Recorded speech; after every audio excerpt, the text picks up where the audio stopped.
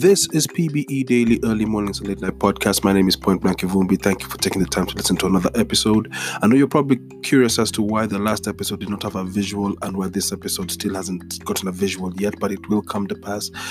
According to how I normally work, I make the artwork after I make the podcast episode, but since the last couple of days are a whirlwind of getting things done, I haven't gotten the chance to actually properly make the artwork to actually back this work. It's the same applies to some of the client commissions I have. I mean, I know there's at least two people who are wondering why they haven't gotten artwork from me, but it's because I've had to take a break a little bit, because with the work that I actually have in hand outside of the work in the office, the work that I have in hand is really demanding, and I don't want to mess it up by pushing myself too much and maybe even making the mistake of staying up way too late and trying to make artwork that ends up failing me even more than it actually makes me even better. And it's a dangerous and a weird balance I'm trying to find. And mainly the fear that I have is that I'll actually end up making a mistake of trying to build up so much in a very short period of time, and it ends up making me suffer. And I know that sounds like I'm repeating myself over and over again, but the main concern I have is the quality of work I create, not only even for the advertising and marketing I put for this podcast, but also the work that I create for my clients. And I've said it once before, not only in conversation with my friends, but I'm going to say it here again. I'd rather be late with great shit than early with bullshit. And it's a mantra I have, and it does not work perfectly for commerce, but it's the one thing I always try push myself to actually not get to that level by doing the following. If I feel I'm about to get some work done and it's going to take a week, I aim at doing it in half that time. So if I say 4 days, I'm aiming at finishing the work in 2, so that I can use the last 2 days for correction. It's almost like the same technique for my Nairobi 844 people. The technique you used to be taught for exams was you read through all the questions all the way till the end, and then after you've read all the questions, come back piece by piece and find the simplest ones that you're very certain of the answers you're going to give, and then you do those ones first. Now, with that in mind, I was choosing to do the same thing for my application in life. I take those same principles that I was taught and I take them into whole other realms, because that's just how I function.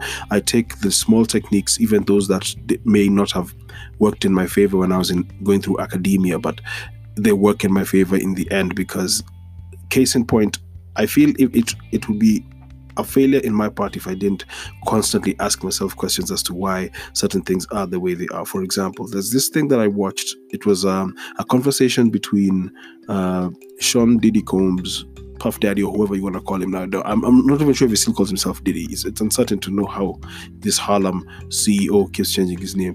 And it was a conversation. It's called In the Meeting, and it's him and his mentor here, a man he describes as his mentor, a guy called Ray Dalio. And Ray Dalio is a multi-billionaire who's a business investor and an author, and he does a lot of work as far as trying to educate people in their business principles. And there was a book he wrote about the principles of how to function in business. I don't remember the episode top of mind, but there's a conversation they were having that was describing work ethic, and in the same conversation they mentioned this thing, and I've heard billionaires mention it over and over again, and business personalities are always using this particular phrase. They say never do it for money.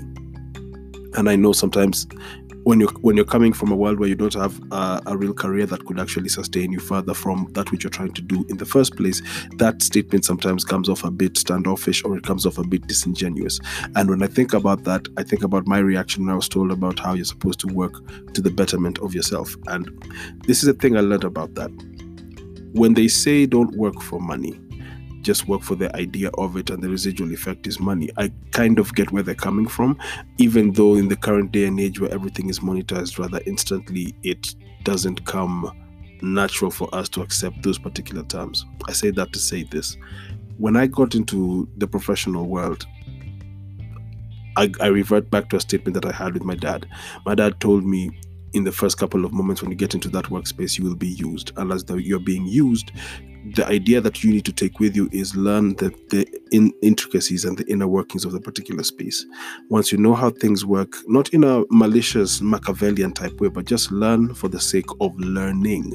And the whole idea is, if you can't be in a position to learn from these maestros or individuals who you look up to, who even have welcomed you into the space that you're working in, you won't be able to go further as far as then using whatever skills you learn in that space to go now question yourself personally how much further you could push the work yourself, because that's the whole idea. You take an experience from one space, and then when you leave that space, you go forth and try use those experiences to your advantage. To what extent are you going to push yourself to make sure that when you're working not only professionally but with integrity? And my first paycheck was 2,000 shillings. I wouldn't call it a paycheck. It was basically, I was an intern who was made possible to have fare to get to the office, and that turned into bigger money. There's a podcast that I did previously that touched on that, so I'm sure when you run through these 100 plus episodes, you'll find it when the time comes. And when I think about that, my driving force at that time was just to learn how the inner workings of a professional space were. And when I was given the opportunity to actually ask for what figure I want to start working, I thought about sustenance. I thought about what do I need to be mobile enough to learn the inner workings of a certain corporate workspace. And when I was given the opportunity to do that, and I worked in that space, further in, I was granted the opportunity to make money in that space by even, I think it was 4 years or 5 years in, when I was given a raise. And it wasn't born from me asking for the raise. It was born from them saying, okay, you've proven your capacity to do this and you've gone above and beyond in this particular work. So here is our way to make sure that you're even more comfortable so we can do even more work together. And I see how that particular dynamic works. I get the whole idea of rank and file. I get the whole idea of why one person would make more money than you do.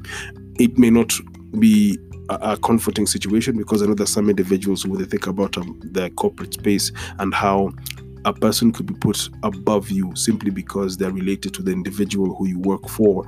But that's just how a workspace potentially could be. And you could remove yourself from that space when you have made yourself ready to go into another venture or into another field or into another potential engagement.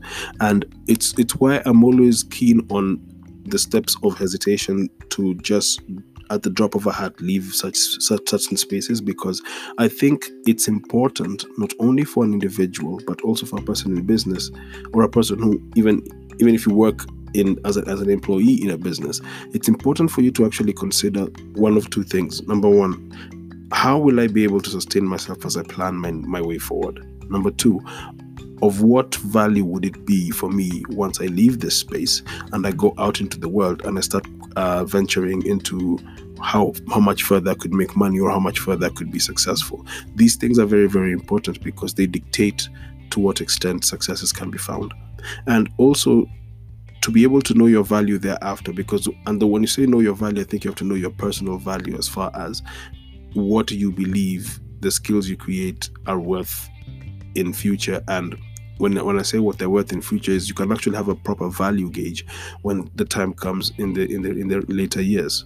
I, for one, have the hardest time when it comes to coming up with quotations for certain works, especially if it's works I've never done before.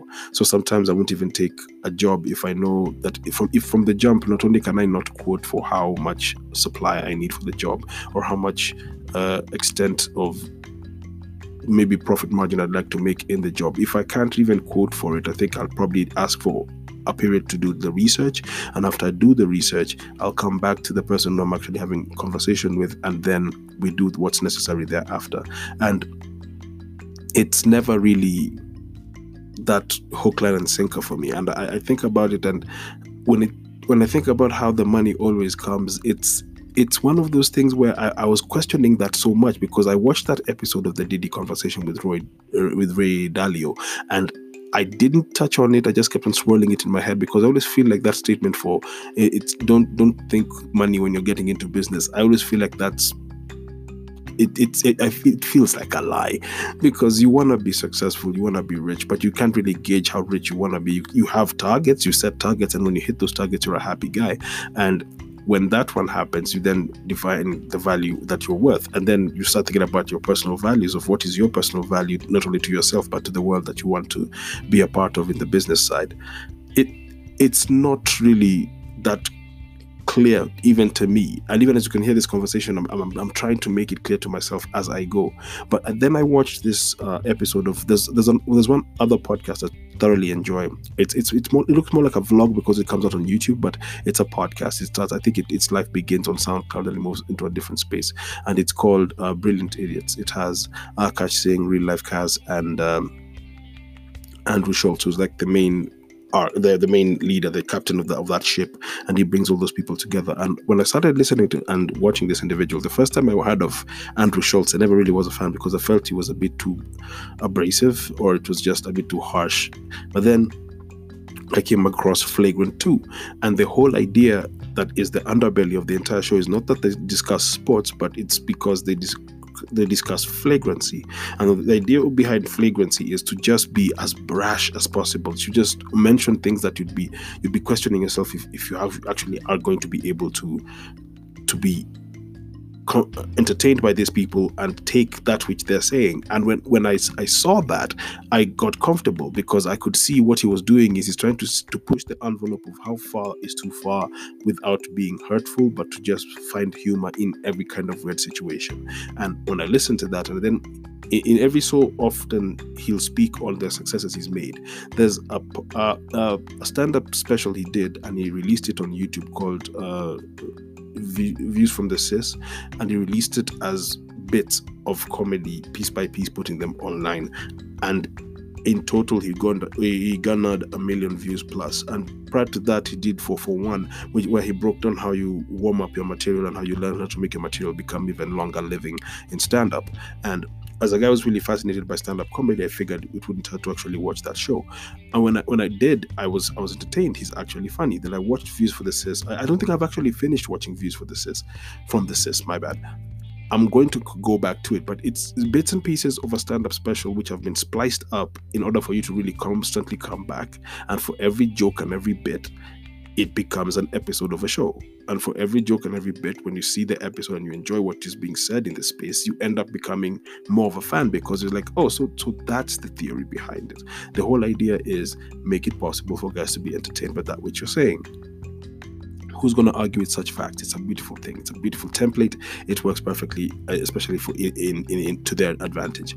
And he was announcing something in his most recent episode where he was talking about how the latest episode he's doing is he was talking about how this deal that he was chasing for years and years has finally come to life, and in April of next year he's finally shooting his first special and he's being paid more than $1 million to do it. So in a year, I've watched this guy move from putting his content online for free to being asked by a big network to actually shoot a special because he has the audience he requires. Because you put the content out for free and then you go on tour with your stand-up special to actually be able to get an audience that would actually pay money to come watch you do a special.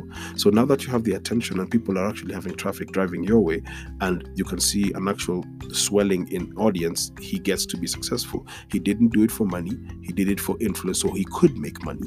So the ends justified the means as far as making free content on a space like YouTube, and it worked to his advantage. And I see what he was going for, and it is really, really awesome for him to say that. And to watch a guy make his podcast material also at the same time as he's making his Views from the Sis stand-up episodes come to life, and at the same time he's a part of Brilliant Idiots with Charlemagne the God, and at the same time Charlemagne the God has many other shows that he's doing himself. So it's basically two workhorses going side by side in different careers, different career paths. One is a broadcaster, one is a stand-up comic, and they still make content come to life side by side. It's one of the coolest things ever. It's like putting countless hats on.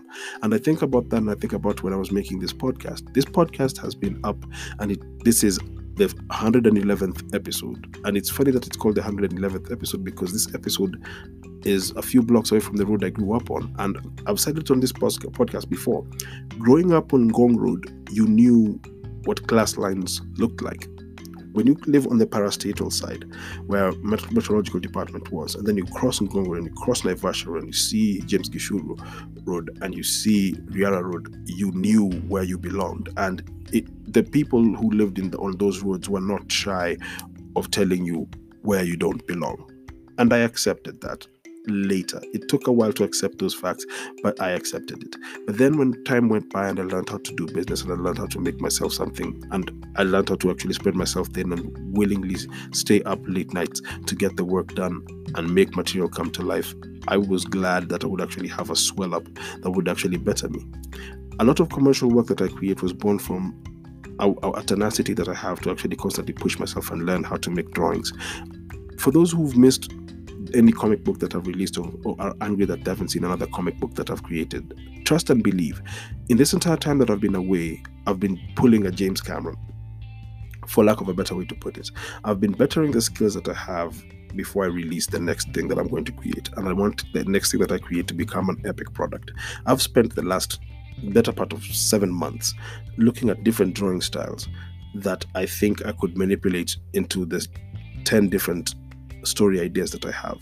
And that I'm changing the format of how I release books is also very important to me, because I'd like to reach a level where, especially for my personal projects, for those that I'm doing in partnership with guys, I'll work with the template that they're willing to work with. So as far as Shadow Walkers is concerned, and as far as Rough is concerned, early next year we intend to have books out for that, because those are partnership products. Those require me and the team that is tied to that specific project to actually come into an agreement, and we make those things come to life. But as for things that are personally mine, my own personal creations, my entirely everything, the inner workings of those particular stories are fully 1000% mine. Those ones I'm going to hold back.